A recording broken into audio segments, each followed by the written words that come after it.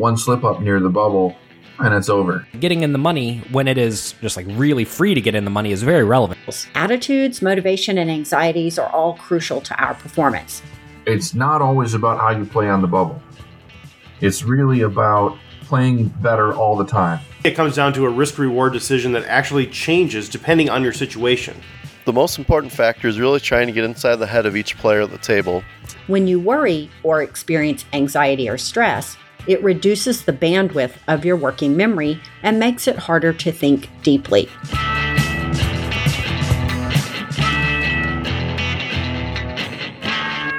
Well, greetings and welcome once again to the Rec Poker Podcast, sponsored by Running Aces Casino and Racetrack. I'm your host, Steve Fredland. The past 5 weeks, we've covered Jonathan Little's book, Secrets of Professional Tournament Poker, Volume 1, and we're thinking about doing something like this again, so I'd love to have your feedback. Did you like it? Did you hate it? What would make it better? All of those sorts of things. So shoot me a note on Facebook or Twitter or email. Let me know what you thought of that, and if you have any suggestions on which books we might cover. This week, we're going to move on to our new format, which I'm very excited about. After a few quick announcements, this episode is going to delve into the question of how to play as we're nearing the tournament bubble. And this question came from a lot of different people, most directly probably from Steve Vang, who asked how to hold when ahead late in MTTs, multi-table tournaments. And Paul Morton said he is capable of building a stack, but his play nearing the bubble or near bagging or in the money tends to become too loose and aggressive, and he loses a lot, if not all, of his chips too often. And so in addition to my own thoughts, which will come after the experts, so you can shut it off if you want, you are going to hear the thoughts from some of our resident experts, including Mike Schneider, Chris Fox-Wallace, Jonathan Little, and Dr. Tricia Cardner. So I think you're going to enjoy all of those. Before we do that, thanks to our partners, Running Aces, our official sponsor, Next Level Poker, our official tour, the Poker is Fun Tour, PokerCoaching.com, and PeakPokerMindset.com. For those of you in Minnesota, please consider playing All In for Africa 7, October 28th, 10:30 a.m. at Running Aces. Normally they start their tournaments on Saturdays at 10 a.m. This is going to be a 10:30 a.m. start time. We already have 50 people who are scheduled to be bounties, and the final table is going to be broadcast live by Next Level Poker, so that's pretty cool. The flyer is currently being printed right now with pictures of all the bounties. Details are at runaces.com or at, you can find All In for Africa on Facebook or Twitter. And we've also added a second charity event just like 5 days later, on the Thursday, November 2nd at 6 p.m. in the evening at Running Aces. We're calling this the Hawaiian Dream Winner Take Most Tournament. The buy-in is $120 plus $20 add-ons, with all net proceeds from the event also going to the Against Malaria Foundation. The prize pool is fixed and guaranteed. We're going to be paying the top 5 places these prizes no matter how many people show up. The first place will get a Hawaiian trip for 2 valued at about $9,500. It's a first-class flights from Minneapolis to Hawaii. You're going to spend 7 days, 6 nights at the Four Seasons Resort on Maui, $100 per day resort credit, ground transportation's covered, all of that stuff is all included in that trip. So that's pretty awesome. That was donated anonymously, and we're using it to generate more funds to change the world. But we're also going to pay out 2nd through 5th place in tournament lammers from Running Aces. 2nd place will get $1,000 worth, 3rd will get $500, and then 4th and 5th will each get $250 worth of tournament lammers. And the details will all be at runaces.com. So let's do a quick commercial for Running Aces, and then we will get into the discussion on this question with responses from our experts, and then I'll follow up at the end, and we'll close it off.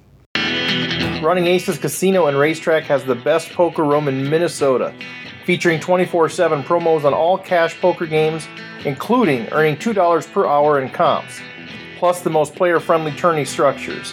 Visit runaces.com for daily promotions and the tournament calendar. Running Aces Casino and Racetrack, the official sponsor of Rec Poker. Dude, people are like, "Are you little? Because your name says you're little." I say, "No, I'm not little." Hello, this is Jonathan Little for PokerCoaching.com, and there are 2 main reasons that people bust before getting in the money. The first is because they just play too tightly and they end up blinding off. Now, that doesn't seem what happens in this question, but that is what happens to the majority of players.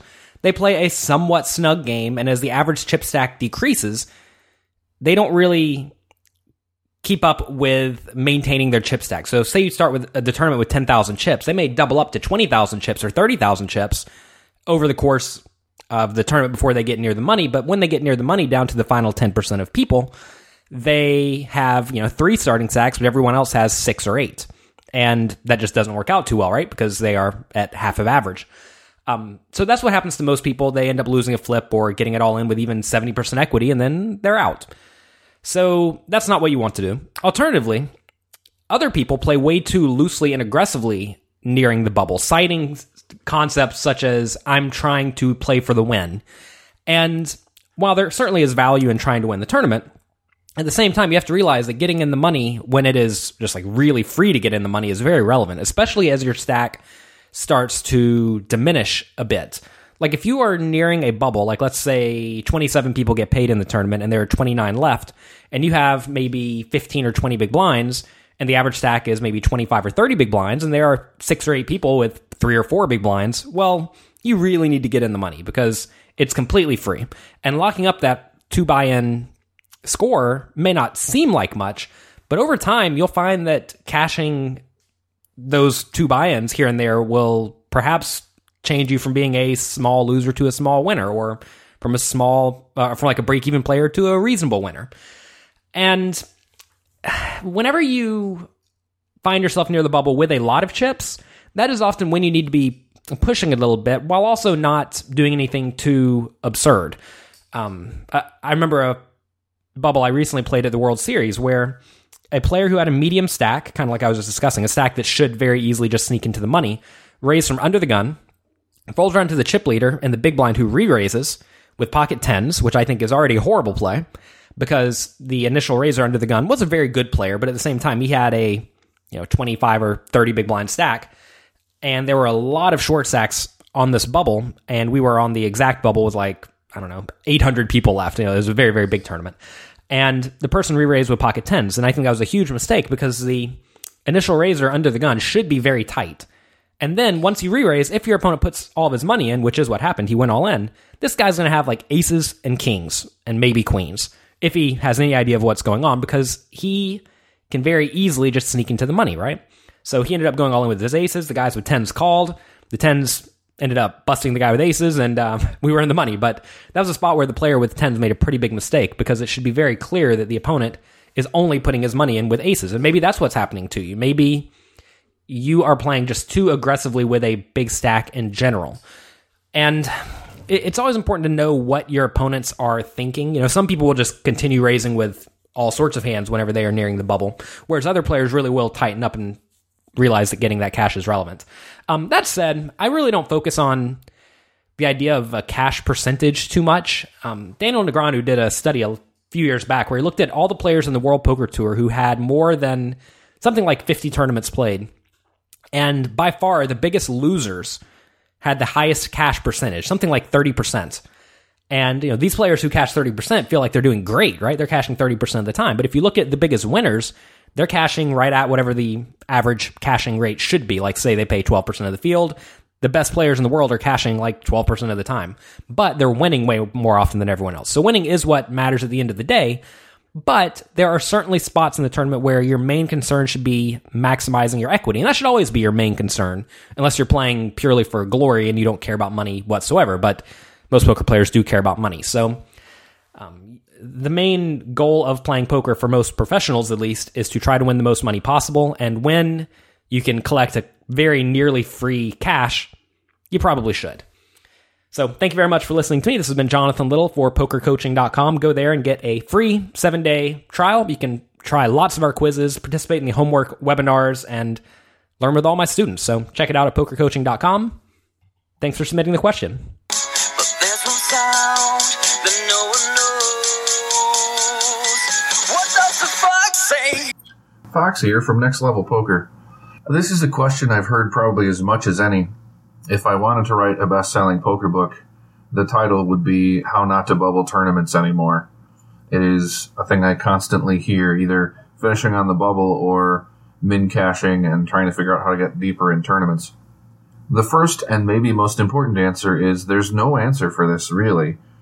It's tough to do. And nobody does it all the time. The best players in the world don't get past the bubble more than 20 or 25% of the time. If you play well and you play fairly tight, you're going to end up near the bubble a lot of the time.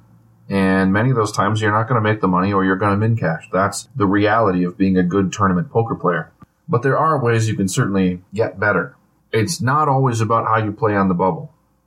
It's really about playing better all the time. Every time you have a chance to win some chips and don't, or have a chance to save some chips and lose them instead, is a problem. It's what's costing you those bubble finishes. If you could have doubled up in a spot, or you could have bluffed someone out of a pot, or you could have folded earlier in a hand, or made that big river fold that would have saved your stack or part of your stack, you would get past the bubble more often. You would have more chips on the bubble. That's really where it is. There are certainly strategies to playing on the bubble. I'm sure a lot of people are talking about them relating to this question in the podcast. Things like knowing when to put on bubble pressure and when to get off the gas, knowing when you're near the bubble to be careful and not play hands unless you're serious about them and you're willing to go all the way, or knowing when you're going to bet and then fold and save enough chips to make it into the money. One slip up near the bubble and it's over. If you're in a situation, say, there's been a raise and you have 18 big blinds with ace king, you're deciding whether you want to shove all in, flat, or fold, depending on how close to the bubble you are, who your opponent is, all those kinds of things. In a lot of cases, the right thing is to ship all in, but if you're right on the bubble and you know that the person who raised is likely to have a hand and play with you, it might be better to fold here. And there are definitely times when if you think the person is not a great player, or if you think that they will give up if they don't hit their hand, where you might flat. But thinking about those things ahead of time is the key. Planning out your hand, not getting yourself in trouble, and learning to play better in every stage. It also helps to spend the earlier levels paying attention to your opponents so that you know them and you know how to stay out of trouble and how to abuse them when the bubble comes along. So it's really every poker skill that you need to work on for the entire tournament that helps you not bubble as often, helps you run deeper into the money when you get into the money. The first goal, I think, for a lot of especially recreational players should be getting into the money and then worry about making it farther than that. So play tight, play smart, don't do anything stupid. He's won $1 million. Hi, this is Mike Schneider of Poker is Fun Tour, which is located at piftpoker.com or piftpoker on Twitter. This question is something that I often struggle with too, but in an opposite way. I feel like the times I do end up with a solid chip stack as we get closer to the bubble, I end up playing too tight and my stack just gets whittled down in the last couple of hours leading up to the bubble bursting. For me, the most important factor is really trying to get inside the head of each player at the table. There are some guys who are going to hang on as long as they can because they want that cash, and they're never going to gamble if it can put their tournament life on the line. I think back to last year's Fall Poker Classic main event at Canterbury. We were a few players away from the money. A player under the gun open raised 3.5x and had about 15 big blinds remaining, and I 3-bet him from mid-position with 2 8s and about 40 big blinds. It folded around to him and he tanked and he tanked and he tanked. Then he ended up folding pocket queens face up. A guy like him clearly was going to do whatever it took to make the money, and he's a great guy to go after when the bubble looms near. I 3-bet him suspecting he would have a wide folding range, though I never did suspect it include a hand as large as pocket queens. Conversely, when I do have a lot of chips, one of the things I'm not afraid to do is what many might perceive as a quote-unquote light call of a 3-bet all-in. A few years back, playing in one of the big local tournaments, I remember I had a large chip stack with about 25% of the field left. I open raised pocket sevens, player went all in for about 1/4 of my stack, and I called it off. He had ace-queen and my hand held up. Afterwards on Twitter, he asked me about my call, and I explained that, among other things, I like people seeing that I'll call off a decent amount of my chips lightly. What this accomplishes is it tends to stick in people's minds and make them less susceptible to take a shot 3-betting me lightly. So then that means the times I do actually get 3-bet, it generally makes deciding what to do with my marginal hands way easier for me to play because in general, people's jamming ranges get tightened up. So going back to that sevens versus ace-queen hand though, I did run some brief equities with pocket sevens against what I suspected his shoving range to be. The math itself said call, assuming my estimation of his range was accurate. So if you're already doing this type of lighter type of call thing where the math is close, but the meta game benefits can be huge, if you feel like all you're ever doing is losing your chips every time, it really comes down to two possibilities. Number one, you could just be running bad in flips and or running into the top of their range. Or two, you may not know your opponent well enough and are calling off lightly against a person who will never be light against you. So yeah, it could be either one of those or some combination of them, and that might be why you feel like your chips are disappearing. But I'd also add that this metagame light call doesn't serve much of a purpose if after doing so, you're just going to play super tightly.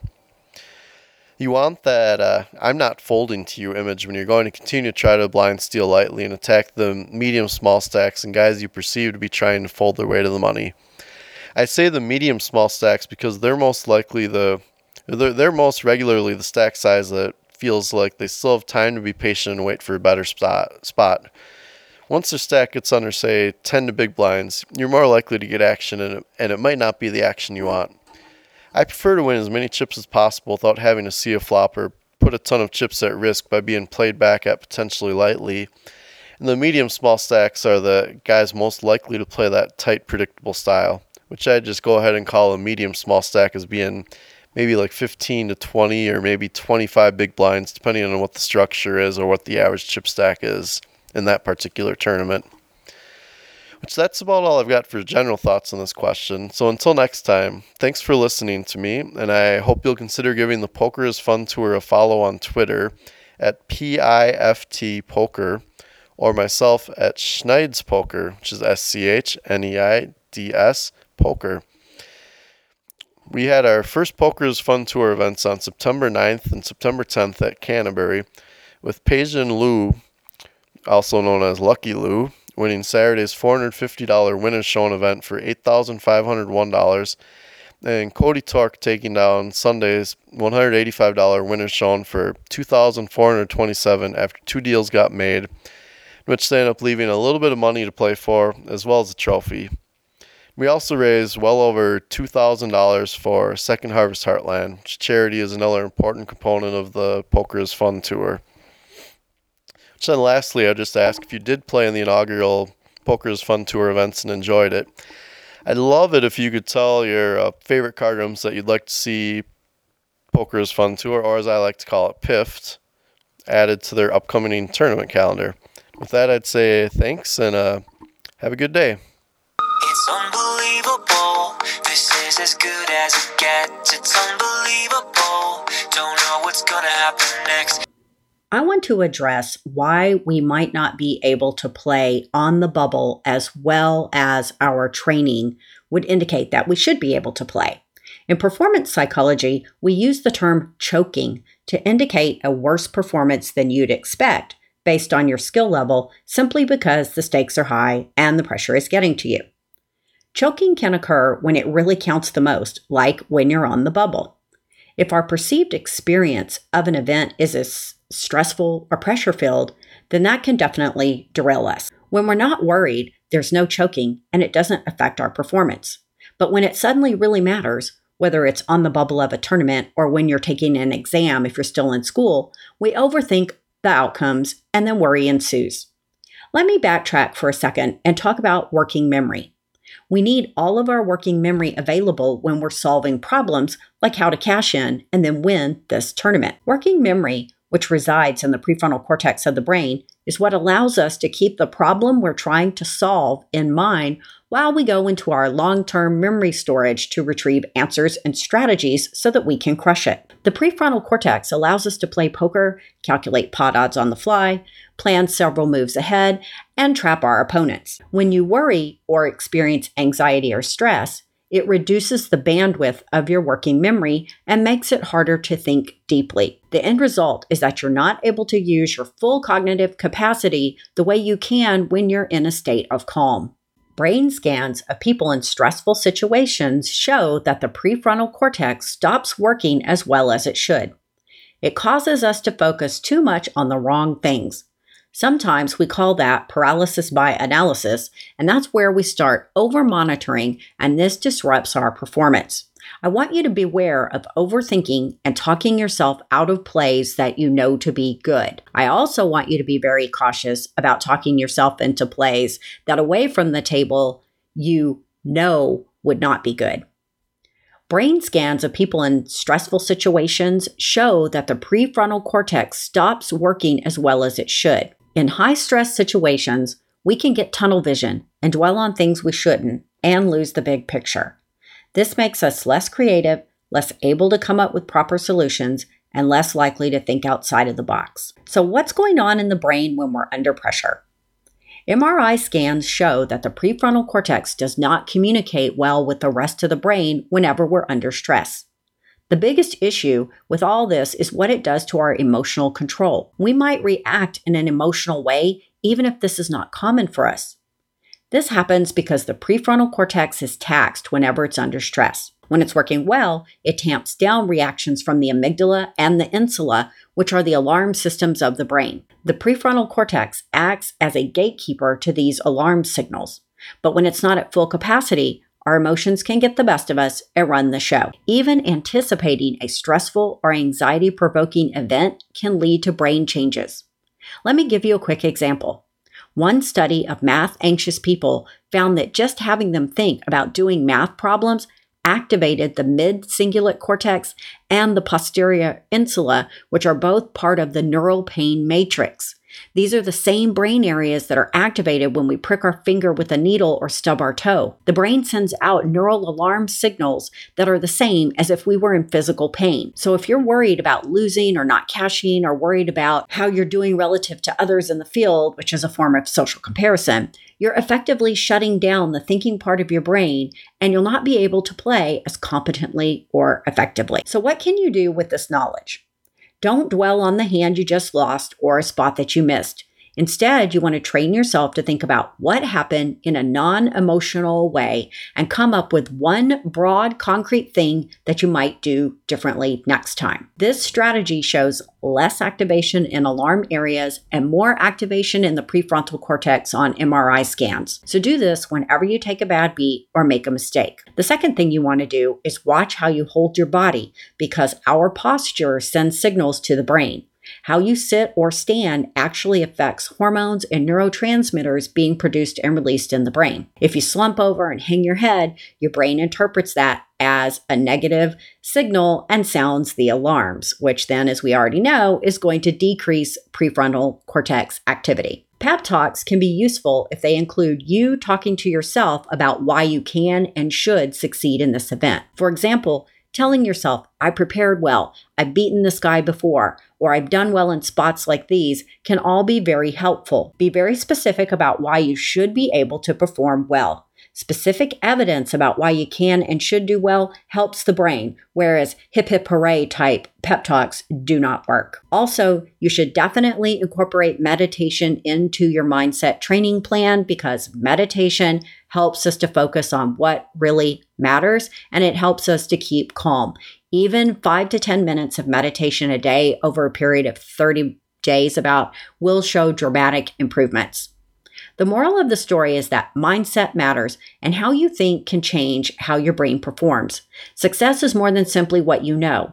You want to practice your skill or your knowledge and practice your mindset skills. Attitudes, motivation, and anxieties are all crucial to our performance. Having insight into the science behind human performance lets you apply the right techniques to perform at your best when under stress, while having the wrong mindset can rob you of the brain power you need to perform at your best.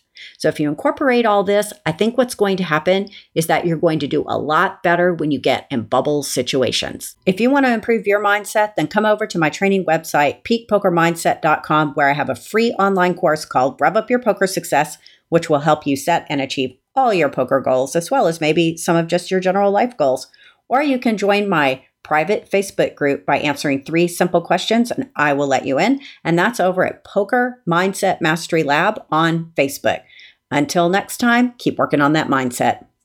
So I recited pi to 22,514 decimal places. It took me 5 hours and 9 minutes. All right, thanks for all of that great input. I wanted to give my thoughts on this as well as a recreational player with a mathematical background.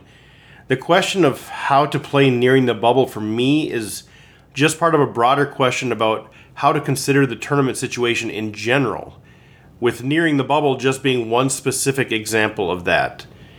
For me, it comes down to a risk-reward decision that actually changes depending on your situation. So I wanted to start with an example from real life that I think translates into what I'm trying to say. So let's say you work a job that pays you $40,000 per year, and that is the amount of income that you need to continue your current lifestyle. Then someone comes and he offers you a job that pays you a guaranteed $20,000 a year with a bonus that'll be either $0 or $40,000 with 50% probability of each. So your expected income is still $40,000, but would you take this new job? You'll end up making either $20,000 or $60,000 when you need exactly $40,000 to maintain your current lifestyle. And the answer to this question is individualized. It comes down to your specific utility. A risk-averse person would continue with the $40,000, and the risk-taking person might opt for the 50-50 option on either $20,000 or $60,000. But now, what if the new job offer was a guaranteed $60,000?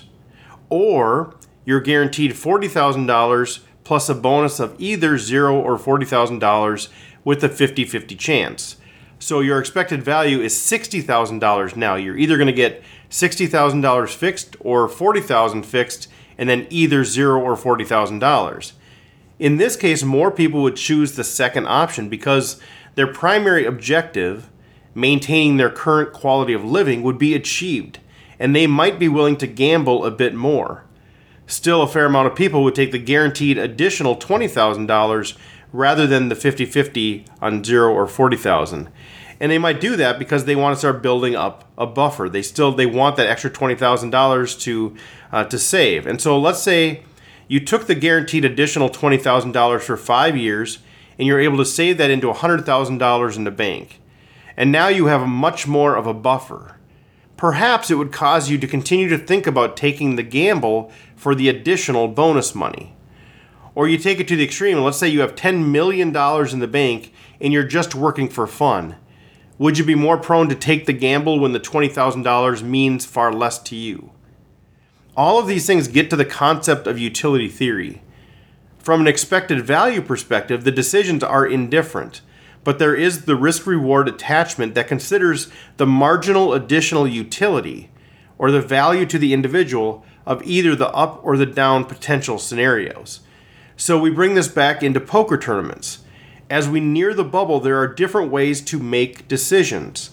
One is sort of an expected value approach. You play it like a cash game. You make the decision that leads to the highest expected value in terms of chips, won or lost. You're not considering the tournament situation and the payouts. You're just making decisions based on, is this the right expected value for the number of chips that are in play? The other approach is playing to win. This is kind of the go big or go home, and you might take risks that are actually bigger risks than expected value because you're playing to win. You're willing to go bust in exchange for taking a shot at winning, and you might make decisions that are even negative EV to do that. Another approach is sort of turtling or going into a shell, just trying to get in the money. You're actually turning down good expected value opportunities because you want to just get in the money first. So you're not really making the right EV decision. You're doing this because your priority is to get in the money. And then there's this concept that I'm trying to introduce around utility theory, or ICM, which is the independent chip model considerations. And a lot of people are already thinking about this in terms of payouts and things, but I think it applies more broadly.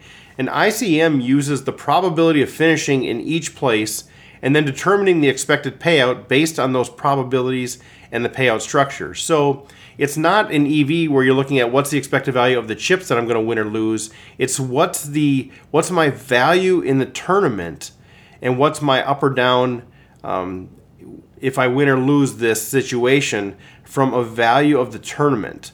In other words, how much value do my chips currently have when you overlay the payout structure, and how much value will they have if I win or if I lose, and what's the right decision based on the probability that I win or lose. So you don't have to do all the math behind it, but it's a very important concept. I think that's helped me a ton as I've thought about approaching the bubble. So consider this. This is an extreme example. Let's say there's 12 players left in a qualifier, And the qualifier will pay $1,000 to each of the final 10 players.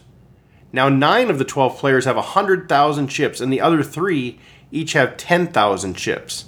So you've got 2 more bust outs, and you all get $1,000, and you have 3 people that are extremely short. Now, if you look at it from an ICM perspective, the value of those 9 big stacks is $982. And the value of the other 3 stacks is $388. And the reason it's so high is that one of those 3 players will get through. Now, let's say that you are a big stack with 100,000 chips, and another big stack in front of you shoves for their entire 100,000 chips. And it folds around to you, and you are in the big blind, and you look down, and you find out that you have pocket aces. And let's say you know that you're an 80% favorite to win the hand. What should you do? Now, your current ICM value is $982, which is pretty much means you're guaranteed to get through if you don't screw up. And if you call and you lose, your value becomes 0. If you call and you win, you'll have 200,000 chips, and you will have busted the other player. So your ICM value becomes basically $1,000. It's like $999.82. So there's a 20% chance that you get 0, and 80% chance that you basically guarantee the $100,000. So your expected ICM value becomes $800. Now remember what it was before? $982. So by calling with ace-ace here, in this situation, you have actually lost about $182 in expected ICM value. What if this were not a qualifier? What if there were 12 left with the same chip counts, 9 at 100,000 and 3 at 10,000, but the $10,000 in payouts were that of a standard tournament? It's like 34% in change for first, all the way down to like 2.25% for 10th. The ICM value of the 9 big stacks is $1,047. The value of the other 3 stacks is $192. You are one of the big stacks with 100,000 chips, and another big stack in front of you shoves for their entire 100,000 chips. It folds around to you, and you are the big blind. You look down, you find you have pocket aces, and you figure you're an 80% favorite. What should you do? Your current ICM value is $1,047, pretty much guaranteed to at least cash. If you call and lose, your value becomes 0. If you call and win, you will have 200,000 in chips and will have busted the other player, and your ICM value becomes $1,588. So there's a 20% chance you have 0 and an 80% chance you have an ICM value of $1,588. So your expected ICM value in this decision is $1,270. By calling with ace-ace here in this situation, you have added about $233 in expected ICM value. What if you figure you're a 55% favorite? Say you're a pair racing 2 overcards. Calling here would lead to an expected ICM of $873. Because you have a 45% of getting 0 and 55% of getting $1,588. So from an EV perspective, now this is where we look at the difference. From an EV perspective, you should call if you think you're a 55% favorite. But from an ICM value perspective, calling here would be a mistake. You'd have an expected ICM loss of about $170. Now, what if you were already in the money? Let's say there are 10 left and 10 get paid for that same payout schedule that we talked about earlier, and there are 8 big stacks of 100,000 and 2 small stacks of 10,000. In this spot, you already have some money locked up, and your expected ICM value is $1,160. Now, the same situation, the big stack shoves, you have pocket aces, figure you're an 80% favorite. If you lose, you will still get the min cash of $225, and if you win, your expected ICM value jumps to $1,722. So your expected ICM value is $1,423, an increase of expected value of $263. As a 55% favorite, your expected ICM value is $1,048, which is still a loss of $112. So there's a lot of math, a lot of numbers flowing around here, but hopefully what you get out of this is in the above examples, if you buy into this ICM approach, calling as a 55% favorite is a mistake. The downside risk outweighs the upside potential. This is like the concept of utility theory. From an expected value perspective, you would always call as a 55% favorite, but these spots are different because the payouts are the cash that you receive for your place in the tournament not the cash that you receive from winning that particular pot where all the chips are worth the same value. In general, you can consider ICM as roughly equivalent to expected value when the payouts for the next several spots are the same. So if you are early in a tournament when you're not near being in the money, or once you have made the money but you're a long way from when the slope of the payouts increases, in those places, an EV decision is basically the same as an ICM decision. Graphically, it's a linear payout locally in that area. But where there are material changes in the payouts over the next few spots, the ICM curve must be considered, in my opinion. So the experts, talked about different elements of this. This is just one piece that I think is important to understand, that you don't always have to think about where you are in the tournament, but when you're getting close to the bubble and when you're getting toward where the money starts to curve, you need to start thinking about the impact of ICM considerations, or that the value of your stack is different than just an expected value perspective. And I think that's going to help you make those right decisions when you're in those spots for sure. Running Aces Casino and Racetrack has the best poker room in Minnesota, featuring 24/7 promos on all cash poker games, including earning $2 per hour in comps, plus the most player-friendly tourney structures. Visit runaces.com for daily promotions and the tournament calendar. Running Aces Casino and Racetrack, the official sponsor of Rec Poker. Okay, well, thank you to the experts. Thank you to Running Aces Poker for continuing to support what we're doing here on the Rec Poker podcast. Hope you enjoyed this episode. As always, you can contact us through Facebook. We have a group called Rec Poker. Twitter, we have Rec Poker as well. Or just email me, stevefredland@gmail.com. I'm collecting questions from people, and we're using those to form the questions that I'm asking of our experts. So feel free to reach out to me, and maybe we'll get your question on the air as well. Also, just give me any feedback on what's working, what's not working, as we continue to try to improve what we're doing here. Having a great time doing it, learning a lot, and running pretty good at the tables as it pertains to results. So hopefully this is helping your game as much as it's helping mine. Take care, and we will chat next week.